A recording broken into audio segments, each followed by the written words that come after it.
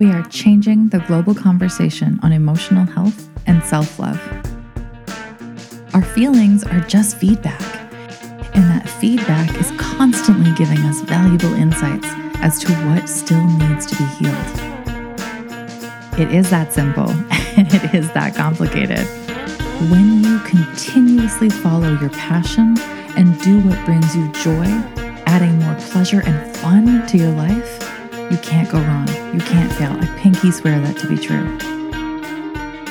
Welcome to How to Be a Human with Lise Wilcox. I love this conversation.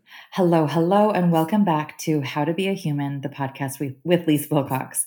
I am really, I don't even know what the right word is. Excited doesn't quite cut it. I feel like I'm very honored to share this space with Craig Stanland, whom, like most of my guests, I also met on Instagram. Craig, welcome. Lise, thank you so much for having me on. I was so excited when you reached out and I saw your name and I was like, I'm so excited to do that.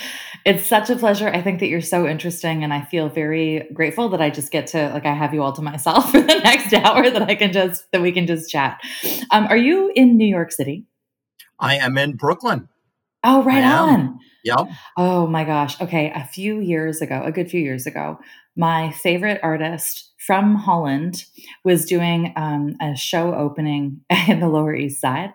So a friend of mine and I decided to drive to New York. I'm just east of Toronto. And we decided to make the 9-hour drive down. It was so amazing. Anyway, we drove down there and we stayed in Brooklyn for the weekend. We went to the show. Interestingly, I got there just as she sold the last piece. And I was like, oh my God, that's it. But we stayed in Brooklyn for the weekend. So now, having spent 3 days in Brooklyn, I feel like I'm a bit of an expert. Oh, you know it all. You're good to go. Do you know where you stayed in Brooklyn? Yeah, on one street in Williamsburg. Oh, cool. So you were... Williamsburg is incredible, and then going over to the Lower East Side was an easy commute for you. So I used to work in the Lower East Side, so I'm very familiar with that. I love that. I also have I have a huge passion for New York in particular, so this is even better. Okay, so to formally introduce you, I want to say that Craig Stanland is a reinvention architect. His mission is to help people whose lives have fallen apart, people who want to start over, rebuild, and reinvent themselves so they can have the extraordinary life they've always wanted. He does that through coaching and through authoring his very soon to be published memoir, The Blank Canvas. He's a highly sought after public speaker with an incredible TEDx talk titled How I Learned My Greatest Worth in Federal Prison. So let's start there. Can you tell us a little bit about your background and how it got you to this moment? Yeah, absolutely. I'll go back to 2012. In 2012, I had what most people would say was it all. I had, the successful career, beautiful wife. I owned multiple homes. I drove the nicest cars, wore the nicest watches, ate at the best restaurants. I mean, I was living the high life. But the entire time, I just felt like a phony. I felt like an imposter. I didn't feel worthy of my success. I didn't feel worthy of my amazing, beautiful wife. It was just an empty, hollow feeling. And what started happening was with purchasing all those nice things and living that lifestyle, that started becoming my identity.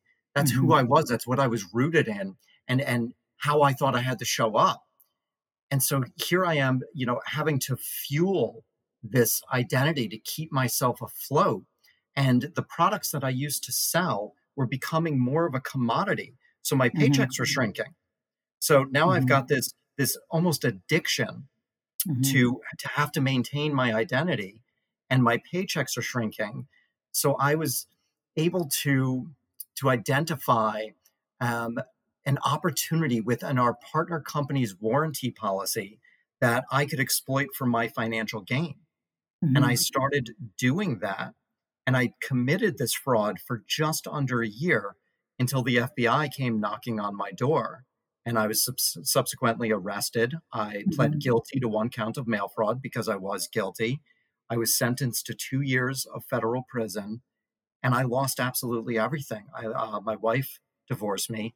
I Mhm. lost all my homes, lost all the cars. I have a court order barring me from my old industry, um, and I had to reinvent myself from scratch. Oh, no And that's kidding. just yeah, that's how I found myself where I am today. I just like I've had the pleasure of reading the first chapter of your book. I think I just downloaded it on your website, and, like, hearing you speak to this experience, reading what you wrote about the experience, it's like it's this hauntingly powerful human experience that it feels like you're describing, right? That you did everything right. You went through the checklist, you married the right person, you got the right job. I'm really curious to know what car you drove just because I'm kind of into cars, but like you got the right car. All of the right things, right? And it feels like that is, and really what we're talking about today, it feels like that is the ultimate freedom, right? You had the freedom to have it all and to do it all.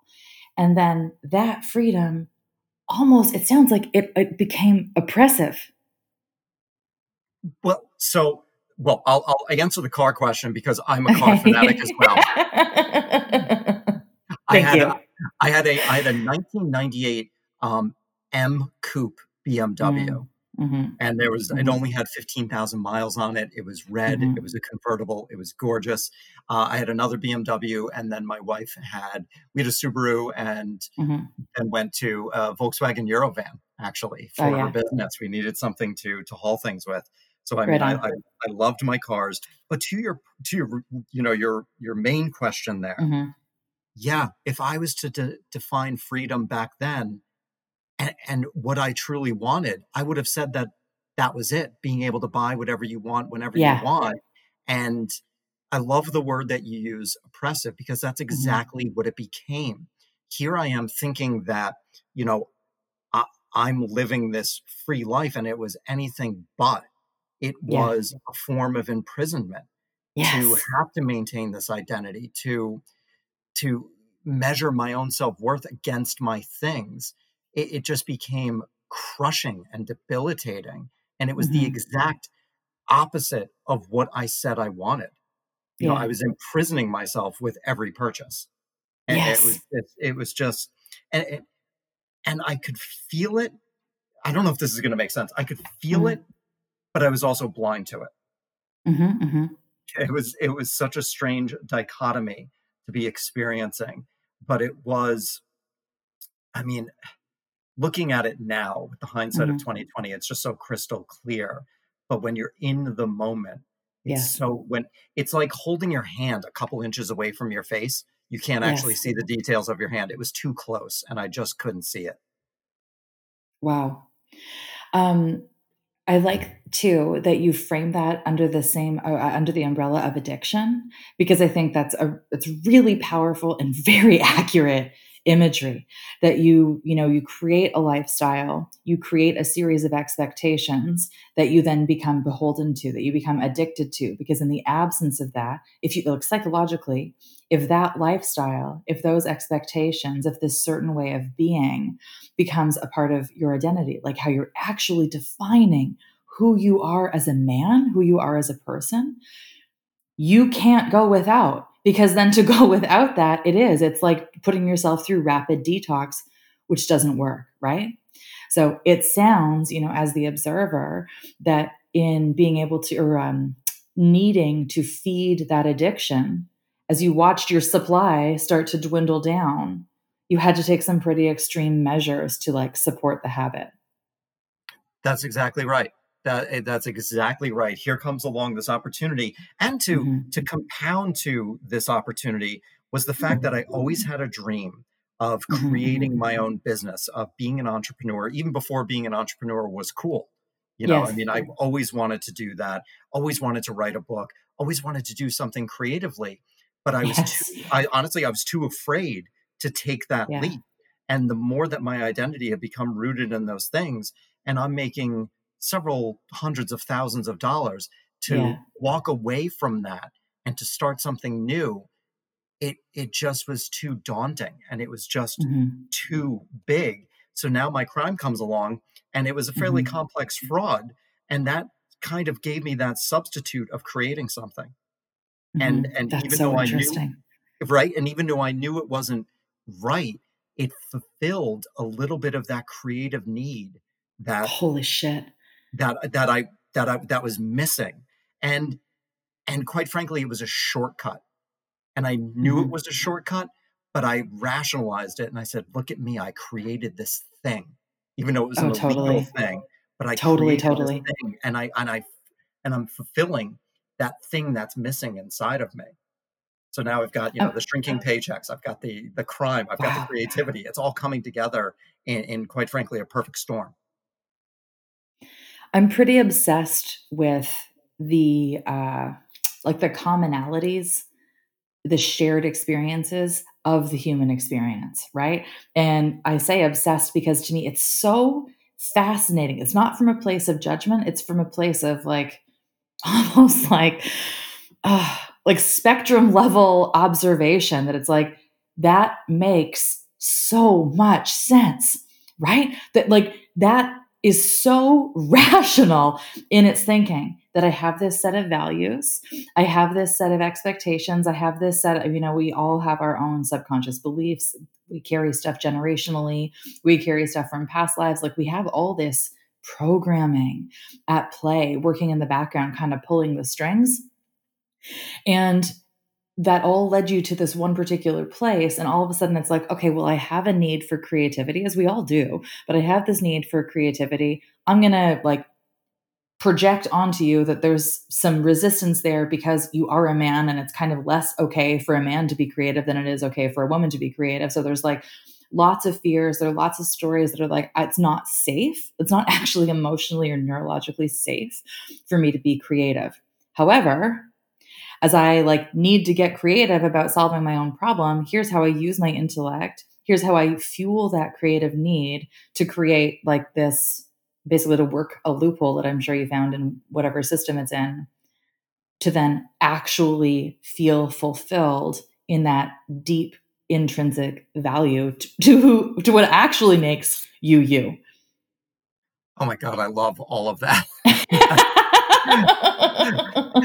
I can't wait to listen to this again just so I can absorb that because there's so much in that that I need to listen to that again I because always it's a joke with my I always joke with my clients that like I think in four dimensions, but I have like language is so linear that I can only speak in one dimension. So like I'm sitting here and it's like, I can see all these like factors above my head that I'm pulling out and trying to synthesize into one linear sentence. So I'm really happy that kind of made sense to you. it I'll tell you how much sense it actually Yeah. made, and I mean this in a very positive way. Mhm, It mhm. it hurt a little bit while you were saying it. I Ah, could yeah, feel it in my gut and in my heart. yeah. I could feel the resonance and the weight behind what you were saying, and it's I you mm, used a magic word in there, and sorry to cut you off. You used a mm, magic word because I've been toying with this idea for a little bit. It what I'm about to say I came up with about 2 years ago, mhm. and it felt very true to me, but I'm starting to re-explore it. And the fact is that I subconsciously blew up my own life because I Yes. didn't have the tools to actually know how to do it on my own Mhm, without unwinding all those everything that you were just talking about, without unwinding those mhm, beliefs and who I was. It mhm. was as if I had to create my own blank canvas. I had to Yes. wipe the slate completely clean so that I could start over. And I Wow. wasn't living in alignment with what I truly wanted. And I believe that I subconsciously destroyed it all to get Mhm. me to that place of ground zero to start over. And I mean, that's fact, right? That like, first of all, I am actually very sorry if that was too intense. Like if that did cause you pain in any way, that's so not my intention. Like by Oh, any no, no, means. don't no, no, no, in a good Okay. way, in a good way. No, I don't Okay. want you to think that. No, I appreciate please, I love this. Okay. So like that's the thing. That is fact, right? Is that we have who we are at our core. We have, I would argue that it's our soul, that we come into this lifetime with this soul that has infinite parameters of what it needs to learn in this lifetime, in this moment, that we take with us onto the next. Or I don't know what happens after that. That's like beyond my pay grade. But in tandem with that, we have, our thoughts, which dictate our actions and behaviors. But our thoughts are dictated by our subconscious beliefs.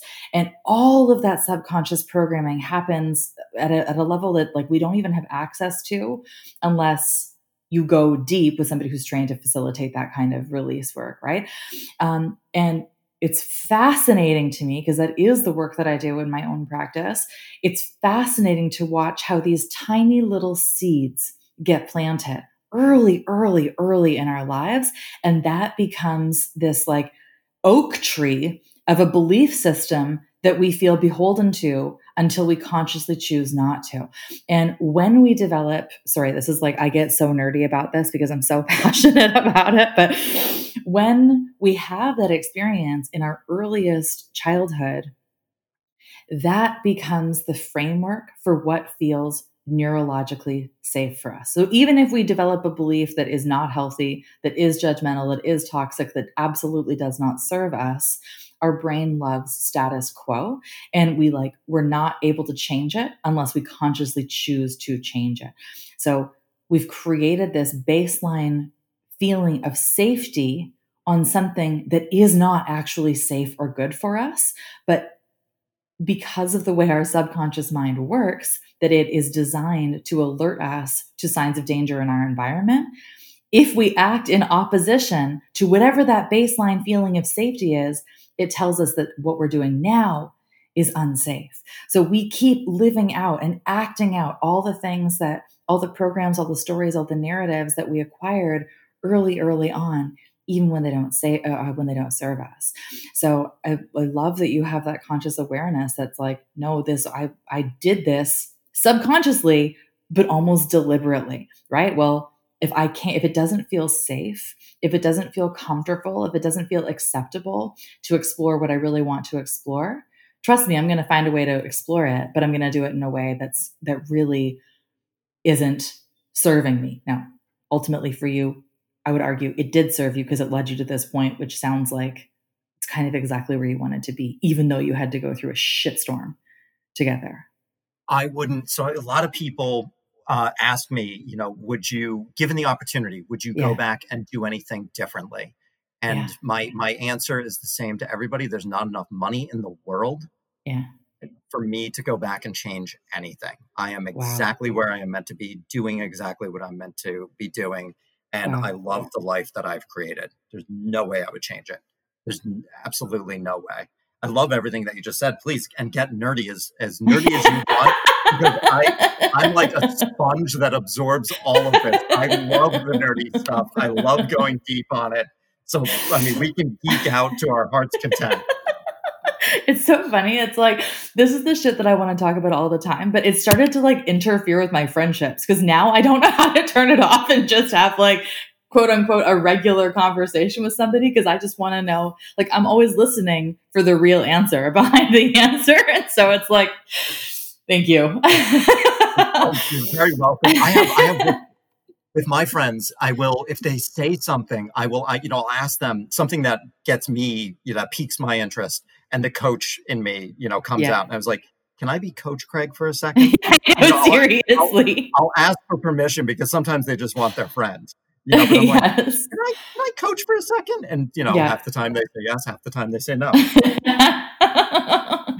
For what it's worth, my kids do that to me too. They'll look at me and be like, "No, like that's too coachy. Like you need to just be our mom for a second." It's like, "Oh right, sorry." Anyway, so we have this now like creative outlets that you've created and established, and then everything changes, right? You get found out. I What get happens found next? out. Yeah. Yeah. And you know what I want to actually just touch on real quick. I hope you Oh don't yeah. mind. We were talking about freedom and Yes. how important freedom is. And that is what I would have said that I wanted. So this Yes. crime was so complex, and it was so many balls up in the air, that I locked myself even deeper into prison Wow. before I was in prison, just by the nature of the crime and how many balls were in the air and how many lies I had to maintain to keep Holy it going shit. with my family, with my wife. Oh It shit. was yes, there was a significant financial payout, but the Yeah. mental cost of it was so steep, and it was Hmm. the like I said earlier, it's the antithesis of freedom. This Hmm. crime just became its own entity. And then I'll bring it back to where you were going. Hmm. Hmm. I was arrested on October 1st, 2013, and Hmm. that's just when it all came plummeting down. That's Wow. just, I mean, that was entering that was entering a state of uncertainty that it's almost hard to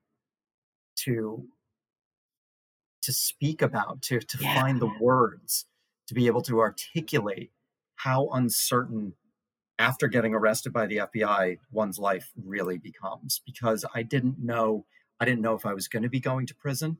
I was Hmm. unaware that there are different levels of prison Hmm. here in the States. So I Hmm. figured, for the listeners, I'm 5'4". At the time, I weighed 140 pounds. Oh my God. I'm not a large individual. And so I spent months upon months before I realized I'd be going to a safer facility every single day thinking that I was going to be raped and beaten. Oh, I'm for sure. I'm used to prison that we see on TV and in the movies, and Yeah. that's what I was convinced of.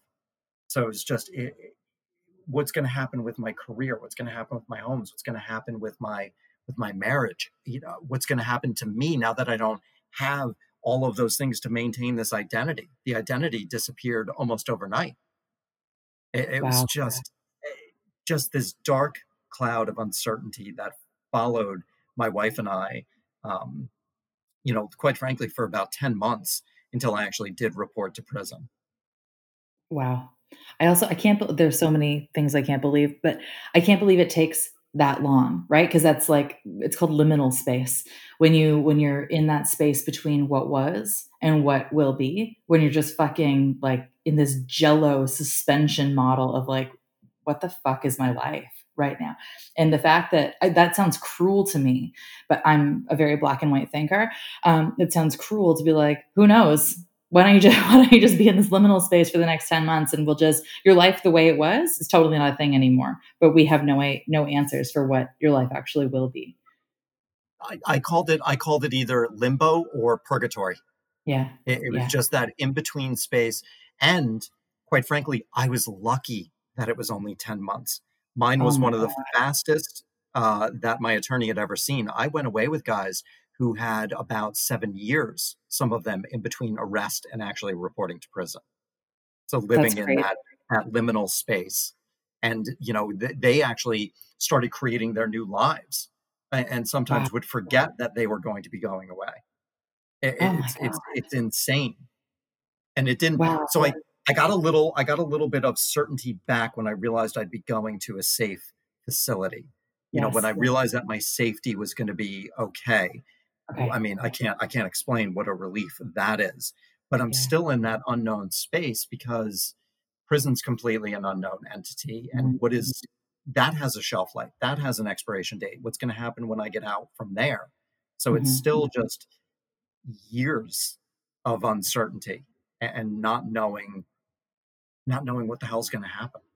Well, and, I know you know this, but, like, one of the greatest fears, which we had a master class in 2020, one of the greatest fears is the unknown, right? Like, as humans, we are so drawn to predictability and to routine, to the comfort of both, that is what helps to create that feeling and that sense of safety. So to be without that sense of safety, I talk about emotional health. This is like next level emotional health and probably into mental health because it's just like you have no framework, no reference. A friend of mine at university was she was from the West Coast and she was really, really outdoorsy. Like she would launch herself out of helicopters and then go skiing down the mountain. And I remember her saying to I don't know even why we were having this conversation at age 20, but I remember her saying to me, "Lise, if you ever get stuck in an avalanche, the first thing you do is spit." And I remember thinking, like, so help me God if I ever am anywhere that puts me remotely close to an avalanche. But okay, why would I spit? And she's like, because you get so disoriented in the act of the avalanche, you have no idea which way is up. So the first thing you do is spit, and then you fucking dig in the opposite direction because gravity will obviously pull your saliva down, and you go the opposite way. And I feel like what you're describing is like, okay, I'm spitting and I can't see where it's landing. Like, which way do I dig now? There was, I had no idea. I had no Mhm. idea which way to dig. I had no idea what what to do. I was very Mhm. I was fortunate, I found my routine. Prison is Mhm. all about routine. So I was able to find that routine to get to claim some of that certainty Okay. back into Okay. my life, to go to the gym at certain times. I worked in the prison kitchen. So Okay. that was 3.5 days out of the week. So I was able to grab some of that, but I still knew looming in the distance was what happens when I walk out of here? And that is where Oh I yeah. really got very stuck, was I don't know what I'm gonna do when I get out of here, and that anxiety was then Mhm. was fueled by the pure shame that Mhm. I Mhm. experienced because I knew what I was doing was wrong, and I ignored Mhm. the Mhm. voice inside of me that told me not to do it. The shame that I experienced was so Wow. all-consuming and sucked the very soul out of me that I Mhm. just couldn't I couldn't I was like, "How I don't know what my future is, and how can I possibly have a good one when I did what I did, and I'm not Mhm. worthy of anything good happening in the future because I did what I did." And it was just a horrible coalescence of emotions. No kidding. Oh, I mean, what comes with that fear of the unknown is this period of transition, right? Transitions are really, really challenging in anybody's life. And in childbirth, we talk about transition because that is the moment where like shit is getting so real. Like you no longer feel like you're even in your body. It's just like, what the fuck is happening? And it's called transition for a reason because you're going from being pregnant to being a mother. The transition of moving, one of the most emotionally traumatic events in a person's life. There's transition into being married. There's a huge transition into being not married. Like going through divorce is a wild trauma. So, especially as a man, like men have a next level identity thing that happens with association to like purpose and contribution and like feeling that they're really doing something. And so I feel like you went through like the Mac Daddy of almost like this checklist of transitions in a person's life that you just went through and like checked them all off in a period of like 12 months. It was pretty much, I would say, even longer than that because it was the 10 months from getting arrested until reporting to prison, then serving 21 months in prison, and then having, 3 years of supervised release after that. And in between all of that was losing the identity. My wife, told me on December 22nd, in the prison visiting room that she was leaving me. So it Wow. was divorce, it was, losing my career. I mean, just at the bottom, every time I thought I hit bottom, it fell further. It Wow. just kept on falling further, and to the point, I'll share a story with you just to give you context, and I talk about this in the TED Talk, but just to give context of how low I really went Mhm. and how consumed by shame I was. My brain, my mind had Mhm. created a a short film of what it would look like to kill myself, Oh, of what yeah. my own suicide would look like, and it was so vivid, it was so clear.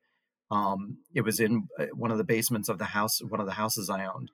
Mhm. A pistol in the mouth, and just, I won't go into the details here, but Mhm. it played on a loop every second of every day, and I Mhm. had to make it stop. And I Mhm. started planning on how I was going to kill myself. My resources in prison were very limited, but I Mhm. was like, there's got to be a way. Mhm. And that's just, I mean, talk about, transition was Mhm. all of it brought me to that point where I had to make it stop. And it was, I mean, the pain was just, I would go to sleep every night holding my pillow. I didn't want to cry. I don't want to be the guy who cries in Yeah. prison. That's not a good look. I But feel like every guy must cry. How do you not cry in prison, though? how do you not? I mean, there's actually I did cry twice, but I made sure I was completely by myself. Um, Wow. I just didn't want to. I don't think anybody would have judged me. This was probably a lot of my own masculine upbringing where I was like, I'm Mhm, not going to do that. I'm not mhm, going to be seen breaking. But I would go to sleep every night saying, please make it stop. Please make it mhm, fucking stop. mhm, Please kill me in my sleep. mhm, mhm, And I was pissed off and annoyed every morning when I saw the light of a new day. mhm. And I was just so mad that my dreams and wishes didn't come true. And that's really how low I went with all of this. To me, that brings up, again, this notion and this concept of freedom, right? Like looping back, what I wanted was freedom. And what I got was a lifestyle that was anything but free. And I know that sounds like totally wacky to a lot of people, but it's true. Like when you create this intense system of what freedom looks like, you are beholden to maintaining that level of freedom. And it's crazy. People talk about like wanting to be very wealthy, and they forget that part of that wealth is tons of responsibility. And as your house gets bigger, as your properties multiply, now we are talking about bringing in teams of people to manage every house and like what that looks like, right? Like there's so much more responsibility that comes with these levels of freedom. And then you had the freedom to create this loop. I'm just going to call it a loophole, like to create this other system that would support your quote unquote lifestyle of freedom. And when that level of freedom came apart, just like your previous level of freedom came apart, now you go to a place in which you really have no freedom. It sounds to me like I did a sociology degree, but like all of my classes were in criminology because I'm just really fascinated at the adaptability or by the adaptability of humans. And, I sound like an asshole when I say this, but having watched a lot of crime TV and a lot of like prison narratives, not for the drama of it, but for the how do people form communities? How do people adapt to their like how do you create freedom and remain or maintain a sense of humanity and humanness in an environment that doesn't necessarily foster either? And I feel like humans continuously do that. But you get into this place that's so routine oriented and it's state mandated that you be there. Now you have like a totally different level of freedom that's in opposition to probably so much of what we all internalize freedom to look and feel like, that the only freedom, quote unquote, that you really had was like, okay, what agency do I have? Do I stay in this life or do I end it? Right? I still have the freedom of that ultimate choice, which sounds really dark and macabre, but it's true. I'm so happy you said that. That was something that was so empowering to me. Yeah. That was so empowering to me that the I had the choice whether or not to end my life. Yeah. And Yeah. that choice actually, it helped keep me from doing Yeah. that because I realized I still had choice. How And fucking insanely powerful is that? right. It's mind-blowing, and it does sound counterintuitive, and it does sound very dark, but it's so empowering to take Yeah. that step back when you're in that position and in that consumption of emotion and just Yeah. overwhelmed to be like, "You know what? The act of" one of my options was to hang myself in the woods. Mhm. It's like, I'm choosing how I'm going to even do it. That's a Yes. choice. Yeah. That's even a choice, and it helps step back away from it to Mhm. understand that I had that choice. It was Mhm. so empowering. And to your point, just real quick, the humanitarian the Yeah. communities that are formed inside prison, there is something so interesting. So I was sent away with other white collar offenders. So I Yeah. actually, the guy who lived next door to me was a billionaire. Yeah. My cellmate was, worth several hundred millions of dollars, and none of that mattered. Yeah. None of that mattered. We were all prisoners, and Holy shit. it was just an equalizer, and that's what brings us together. And for the most part, a lot of the guards, the COs, they Yeah. treated us well. There were some that were assholes. I mean, it's like life. You're going to find assholes, everywhere. But I it was a know. little bit of us against them, us against them. So we were able to unite and bond. And it didn't matter that somebody was a nonviolent drug offender, who was Mhm. caught with, X amount of kilos of cocaine, and the billionaire. We're all just prisoners, and we're all kind of against the system. And that's where the bond comes from. What do you mean against the system? Against, well, it was against the government, if you will. I Yeah. was wrong, and I at first I was blaming the government for what I had Yeah. done, but when I fully accepted responsibility, I stepped out of that victim role. But there is a big unifier in prison of like, they are wrong, and they Yes. being the government, pointing the finger. Yes, They yes. they did something wrong. They treated me unfairly, Wow. and that's where a lot of people bond. Wow. Oh my God. I have so much to say. I'm just trying to pick like one lane to stay in. So again, centering this conversation around freedom, like you are a white man of privilege, right? Education privilege. You also had the freedom to commit a very particular crime, right? Yeah, And like that, and God, again, I am risking sounding like such a dick when I say this, but that level of freedom that allowed you to choose a particular crime also then put you in a stream for a particular kind of prison experience, right? Like there's yeah, freedom in that, which means that for other people there's less freedom in that. That if you're from a different, I would argue, race or socioeconomic circumstance, there's less freedom involved, and there are other choices that get made, and those choices lead you to a totally different punishment. Does that resonate at all for you to speak to, or is that just a it's no, it's a completely different experience for. yeah? So I mean, I couldn't have been more fortunate to go where I went. Mhm. There was a chance I could have gone to a harsher facility if Wow. my facility didn't have the beds available. So there was Wow. a chance I could have gone to a harsher facility, but fortunately, that was not the case. But somebody else who commits, let's say a low level drug offense, Yeah. they are pretty much going to go to a different facility. And, it's kind of I'm thinking of the analogy of a giant ship in the ocean, Yeah. turning just the steering wheel, 1 degree to the right, and Yes. several miles ahead. Then all of a sudden, it's made a complete sharp right Yes. hand turn, and that is what happens when some people go to certain facilities. Yes. It's just that they could go to a one facility, and their life takes a little turn to the left, and it takes years for you to actually see what the end result of that is. Or you go to another facility and you go to the right, and your life is put on a much different path. And Yeah. there's it's a very unfair system. I mean, it's a completely unfair system. And I'm not saying that to negate your experience by any means. I'm like, but drawing awareness to the fact that, like, again, freedom, freedom, freedom, freedom, freedom. Freedom means one thing, but like freedom is still relative, right? And I think that's the whole point of this is that freedom is so relative, right? It's so relative, and prison taught me the beauty and complexity of Yeah. freedom, in so much that it's so much more than the physical parameters that may be Yes. put around someone.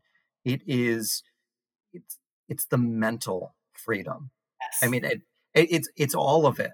I'll tell you, when I got out and I moved into my apartment here Mhm. in Brooklyn, Mhm. the first time I walked out of my front door of my apartment building, I stopped. I stopped and I froze in fear of, Yes. oh my God, am I allowed to do this? Am Yes. I Yes. going to get in trouble? And then I had to remember, I'm a free man. I can Holy do shit. this. And then the warmth that I felt, this feeling of, holy shit, I can take a left or I can take a right. I can choose which direction I want to go. And I remember saying to myself, do not ever take this for granted. Wow. Don't take the ability to go right or left for granted. And it Wow. really has had such a huge impact on my life. And that's the physical parameters of freedom. But what about like the mental parameters of, what I said before, when I had not taken responsibility for my actions and I Mhm. was pointing the finger outside of me, that was putting me in my own mental prison of being the victim. You Mhm, know, mhm. the second I took that responsibility and I accepted it fully and wholly, I did that Mhm. while I was still in prison. I felt freedom inside Yes, prison when I did yes. that. When I accepted my reality of where I was, because I spent so much time in the beginning wishing I was home, wishing I was with my Yeah. dog and my cat and my wife, who had already told me she was leaving at this point. But I was wishing, wishing, wishing. And one day I just stopped and I grabbed my pen and paper and I just started writing. And I wrote, I accept that I'm a federally convicted felon. I accept that I'm getting divorced. I accept that I'm financially ruined. And all of the things, all of the realities, no stories, no bullshit, just Yes. genuine realities that hurt like hell to accept and to write down. But when I did that and I finished, I said, "Holy crap, I just gave myself a starting line." And again, I felt more Oh my freedom god. inside prison. And I share those couple of examples because that's the depth and complexity of freedom, is that I could experience freedom in prison. Wow. Wow, wow, wow, wow, wow. Can you speak to, because I wanna talk about forgiveness in a second, because to me, what you're saying ultimately is like when you establish that new baseline and you find freedom in that baseline, that has all kinds of opportunities to lead to then forgiveness, and then forgiveness, like next levels that freedom mentally and emotionally. But I'm wondering if you can speak first to, even if it's briefly, what does freedom look like physically when you're incarcerated? Sure. It is. So again, I was so fortunate at the Mm, facility I went to. mm, I didn't actually have bars on a cell. okay. I had a concrete cubicle so I Yeah, could walk in and out. We yeah, had different buildings that I had freedom to walk from building to building. okay, Other facilities don't have that. They have what's called controlled movements. yeah, So in between 10:55 and 11, you can move to where you have to go, but you oh, have to wait until that time. I didn't have that. I could go to the gym when I wanted to go to the gym. I could go to the okay, library when I wanted to.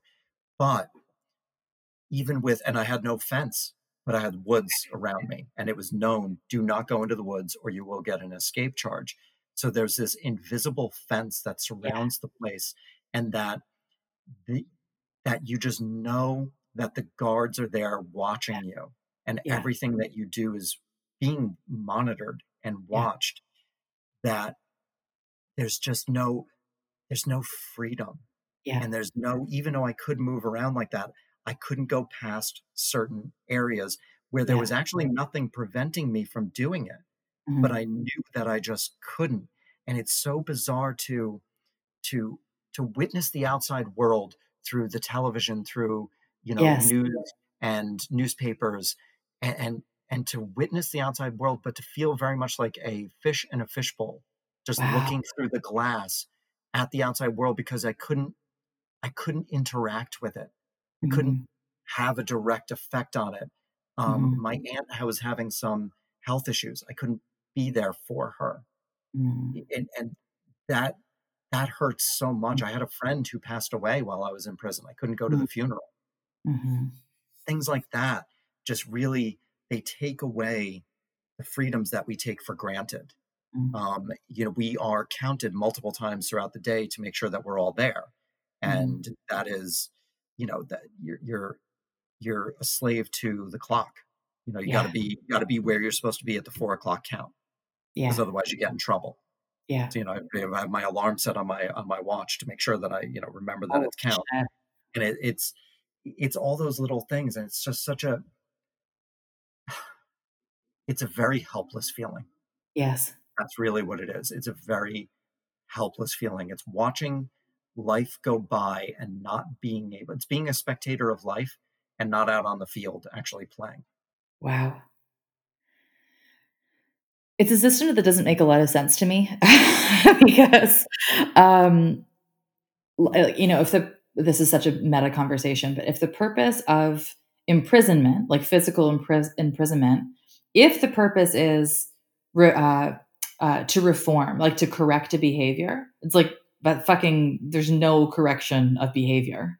There's like to strip somebody's humanity away and, to take away the freedom of time, the freedom of space, the freedom of choice, all that stuff. That's very punitive. And I understand that. And like what it does, that doesn't prepare anybody at any level of the system to then rejoin society in a healthy and productive way. Like removing somebody from, it's like putting you in a coma for a couple of years, right? It doesn't like prepare you to then re-enter society in a different way. Does that make sense?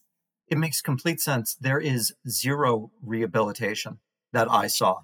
I know there are some facilities that do offer college level courses that do have much better reentry. Where I Mhm. was, there's no rehabilitation. It was just very punitive. And I don't mean to sound like I'm complaining. No, no, no. That was the consequence of my choices, and I accept that. But just to witness some of the things, I'll give you a brief example. We Mhm. had this guy Jeff was he was one of the nonviolent drug offenders, and Yeah. he wanted his GED. Mhm. The education department didn't do anything for him. Two Mhm. inmates stepped up and Wow. got Jeff his GED. Here Wow. you have this guy who wants to do something, who's Yeah. utilizing his time, and the prison did nothing for him. And I think Wow. that's just embarrassing and shameful that that's the way that it is.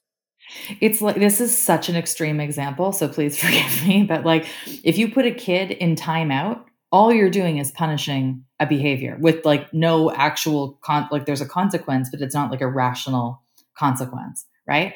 You put a kid in timeout, when the timeout is over, okay, like what has changed, right? They've been removed from the family for a period of time, which comes with all kinds of shame and feelings of isolation, but it doesn't actually be like, oh, the next time you're being really loud, I'm just going to ask you to use a quiet voice. I know that's an extreme example, but I feel like what you're saying is like, this is the ultimate timeout is like you're removed from society. There's nothing really happening in your own micro society that you're creating.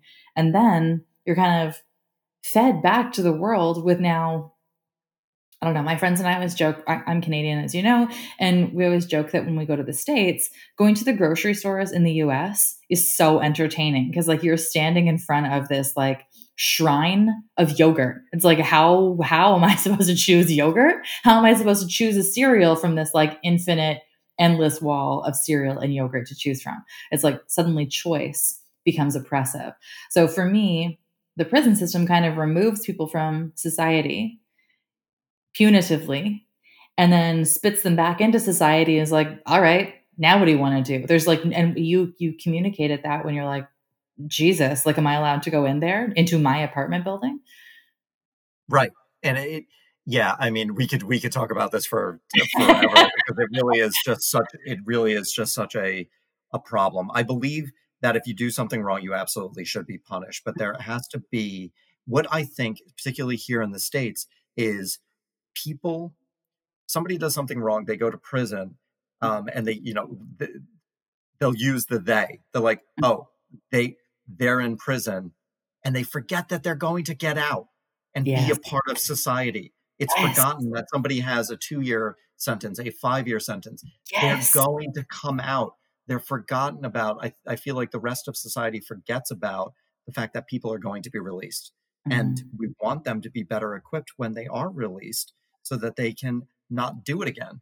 And here in Mhm. the States, I believe that our prison system is a bit of a business, Mhm. and Mhm. inmates are the business. So Yeah. if you're running a business, do you really want to, start cutting down the number of clients that you have?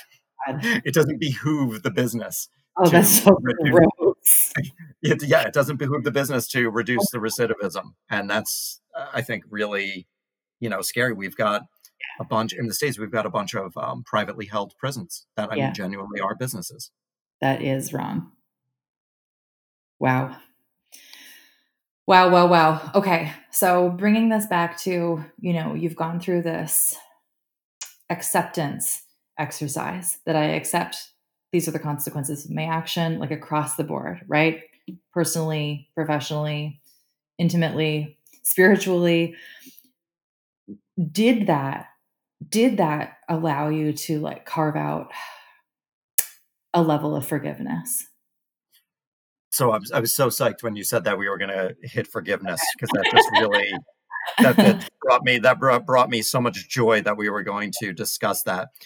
It Forgiveness was one of the most significant parts of my journey, but I could not jump headfirst into it. I Mhm, I I knew that if I was going to recover from this, that I mhm, had to forgive myself.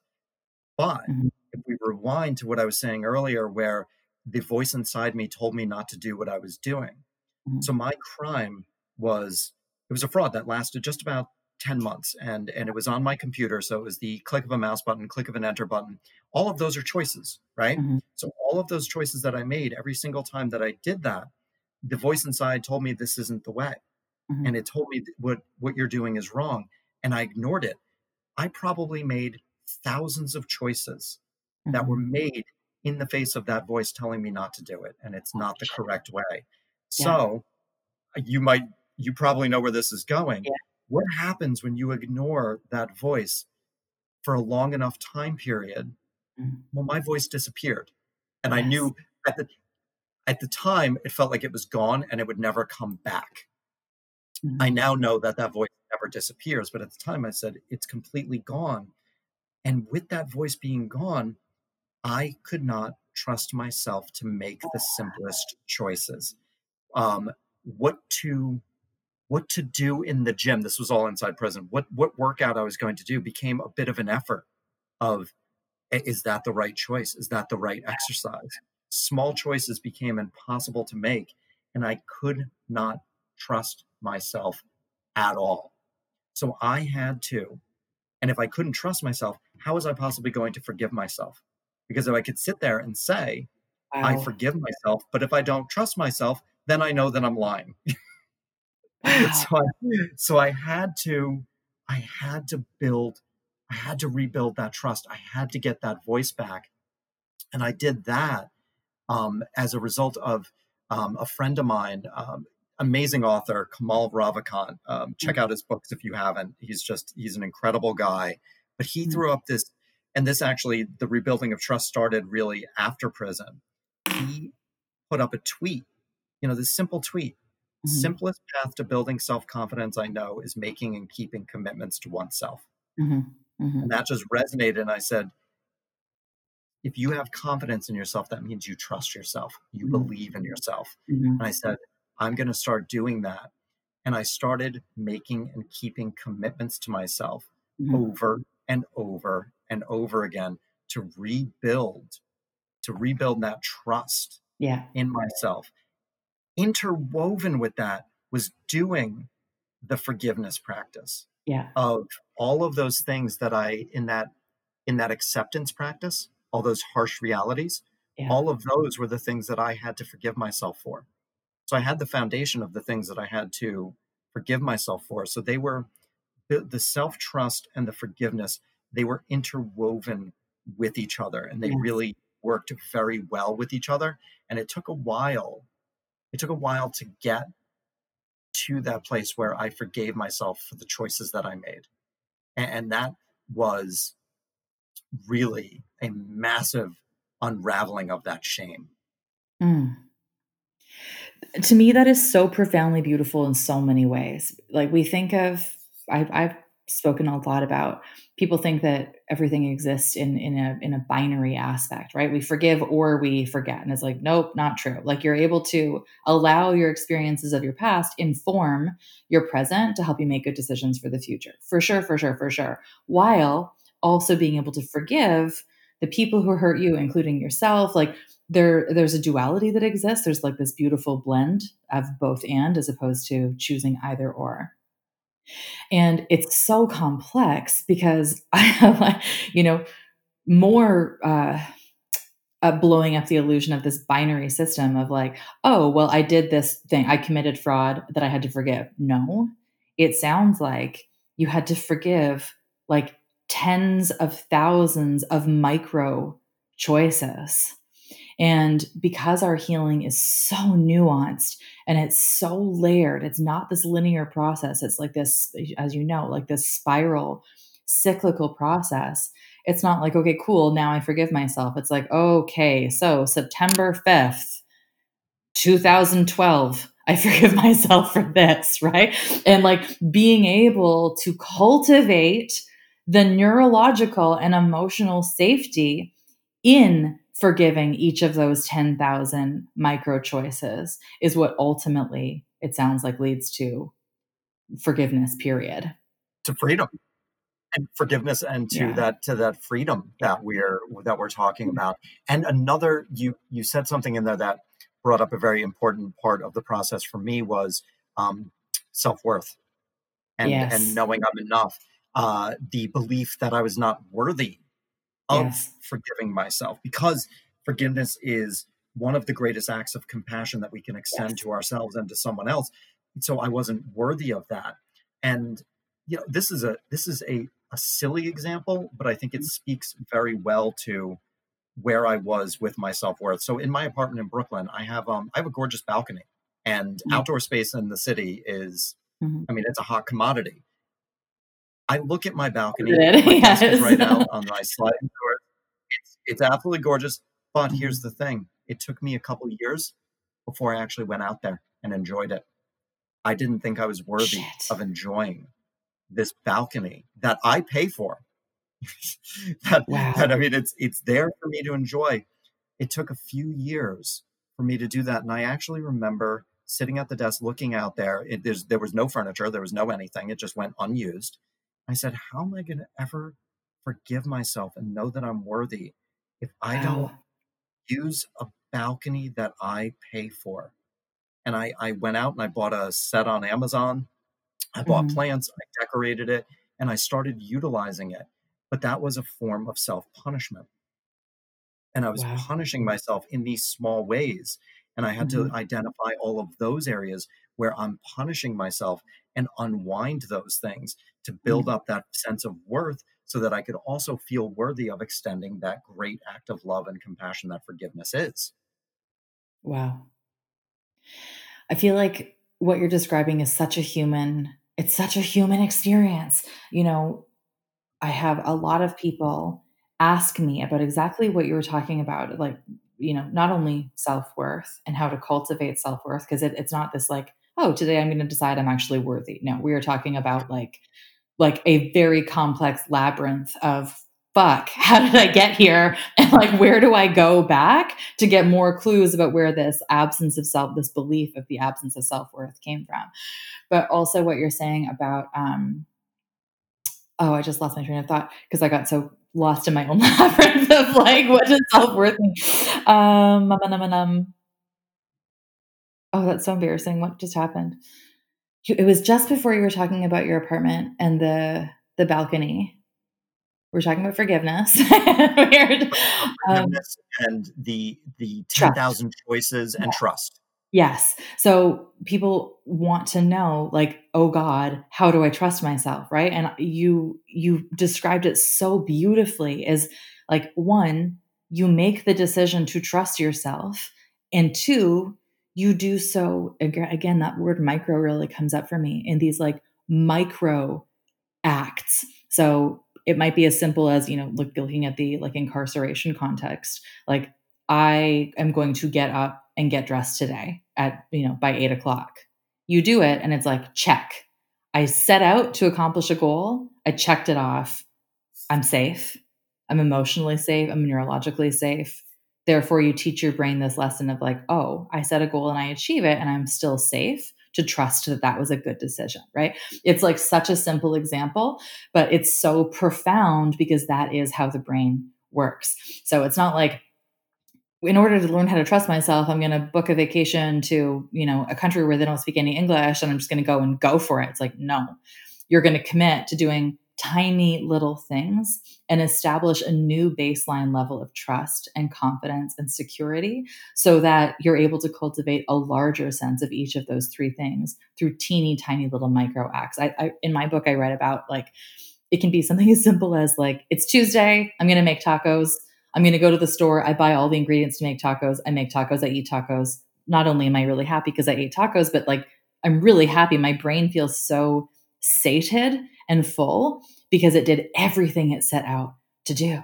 And that's what you're saying is like, that's how you establish confidence and self trust again and create that freedom to listen to your own intuition. I love everything that you just said, and the tacos was a great. I mean, it's a perfect example. And I mean, and you know this. Our brains are actually wired for us Yeah. to succeed. Think Yeah. about our to-do list.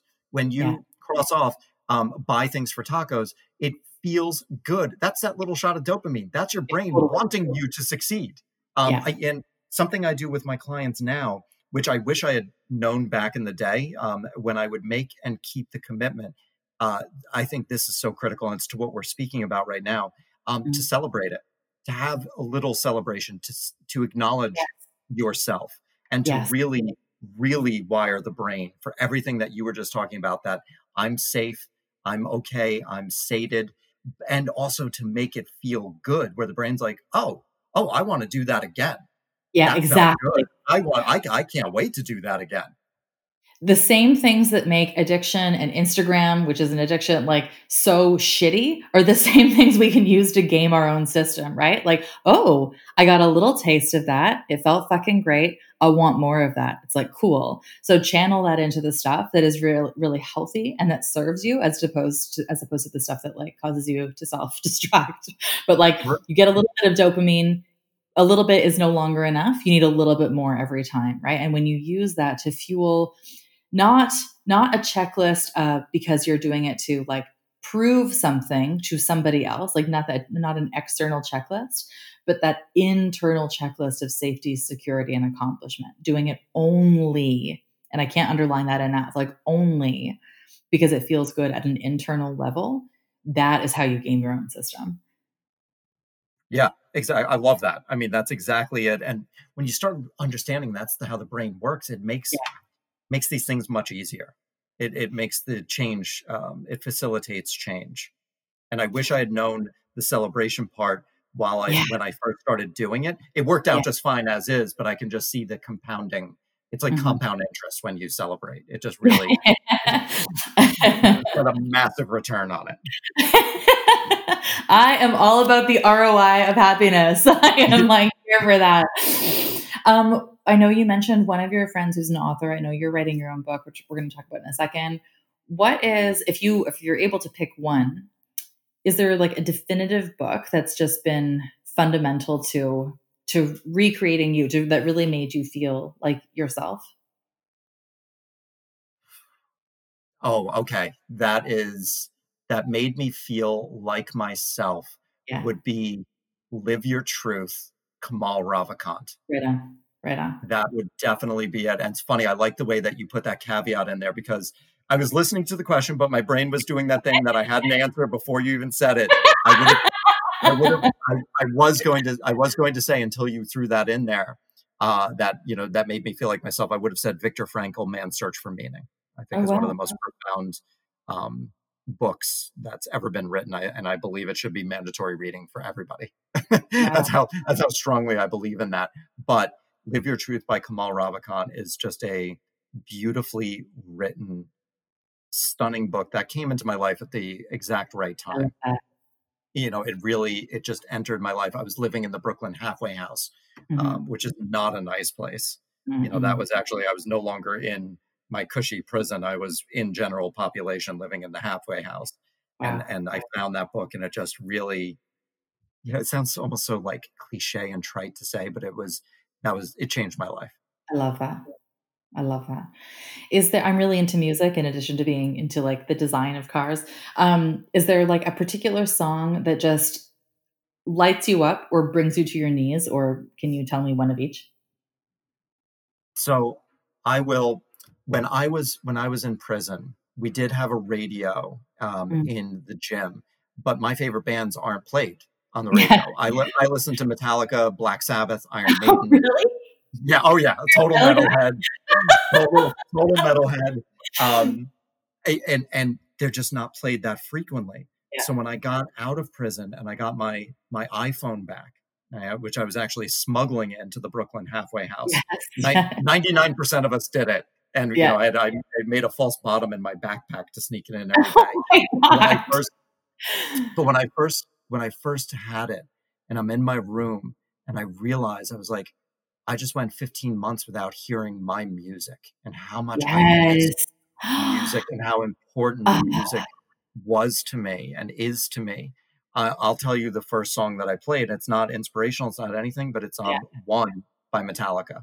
right on. And that is just that's been my favorite song for since it came out in 1989. That song will get me motivated to go to the gym.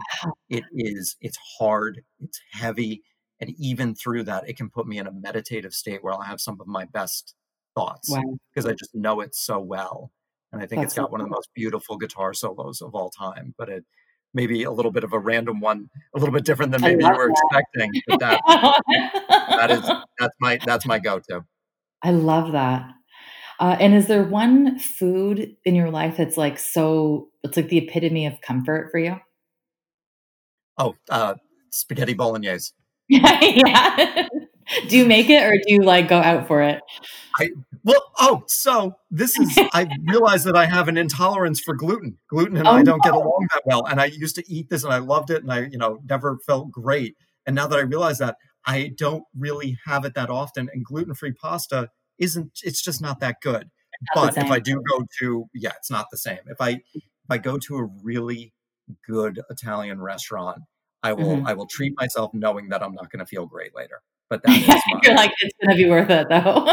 gonna be it's going to be worth it, exactly, but that Like, is the my zucchini noodles bolognese doesn't quite have the same effect, does it? it really doesn't, not at all, Damn not it, at I've all. tried it and it does not work.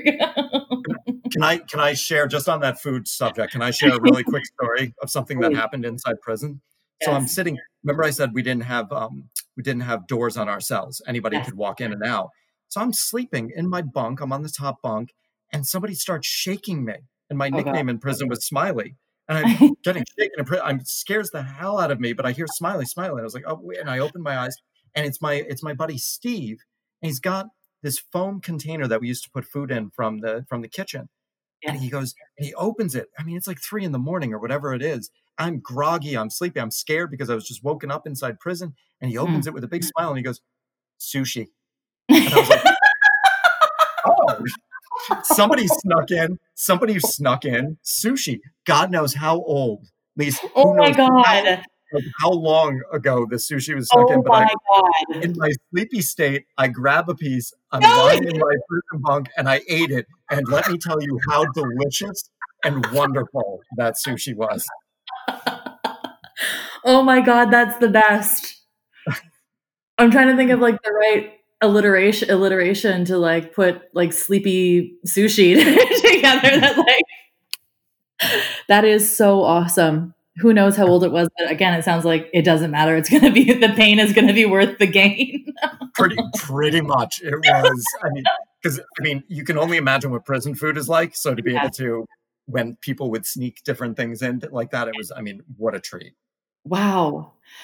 Final question for you is, and I always get so clunky when I ask this, which is stupid, but is the way that it is. Knowing that this is completely all about how to be a human, what does that mean to you? Like, how do you be a human? One word one word came up for me, Mm. and it came from very deep within, and it's love. Ah, And it is to love mm, and equally important to be open to receiving love. That that's I amazing. believe is what it means to be human. I think that you're right. I think it is that simple and that complicated, but I really, I think it's And that real simple. exactly. All the most beautiful things in the world are technically very simple. Yeah, Their I ex know. I their know. execution is Yeah. where the stumbling blocks come in. Oh my God, you're so wonderful. Where can people find you? I Not hang in out your on bed with delivering sushi to you in the middle of the night. Other than that, where can they find you? Other than that, which would scare the hell out of me again. Not so smiley now, are you? Yeah, where's the smile, Smiley? I hang out on Instagram every single day. I'm posting Craig_Stanland. Then my website is craigstanland.com. My TED Talk is How I Learned My Greatest Worth in Federal Prison. And that's me. Do you have any timing information with respect to your book? We're looking at the end of May. Okay. I do not have a specific date right now. The onus is on me because I'm editing right now. Okay. So the moment we lock in the manuscript, it's going to be 4 months after we lock in the manuscript. I'm planning on finishing my editing this week. Then they've got to do their review. So hopefully by the end of January, which would be the end of May, that is what I am targeting. Like, no pressure, but can you hurry the hell up so I can read this? No, but no pressure. No pressure. I hope as soon as you hang up from this podcast, I hope you're going to grab your computer and start editing, but no pressure. None. But can you just meet all of my needs and release this book as fast as humanly possible? That would be much appreciated. I'm gonna do my best just for you. I'm going to do it just for you. Oh my God, Craig, I can't thank you enough. I think you're so interesting. And I think, like all of the coaching words come up, right? Like your beacon of resilience and grace and compassion. And I just I'm so proud of you, but I feel I feel just so fucking honored, like to be able to connect with you in this way. I just keep doing your thing. Well, Lisa, I want to acknowledge you for everything that you do and the way that you show up. And I'm so in awe of the way that you stand in your power. I really am. It is inspiring to me, and I absolutely fucking love it. And I just congratulate you for the way that you do what you do and for having this platform so that we can have these conversations. I cannot reiterate, no bullshit. When we connected and you asked me to come on, I was so friggin' psyched. I told a ton of people. I was so thrilled to be able to connect with you in this way. And this has been an absolute blast. That's so awesome. Thank you so much. You are very welcome. Thank you. There is no magic formula, except knowing that the magic formula is that we are all figuring this out, that there is no real end point. Each and every one of us is in a process of self-creation. What if there is no right way? What if there is no wrong way? What if there's just your way? How freeing would it be to know that every decision you make is the right decision for you? Can you love yourself enough to detach from outcome or from judging that things are good or bad and accepting that they just are? Yeah, you fucking can.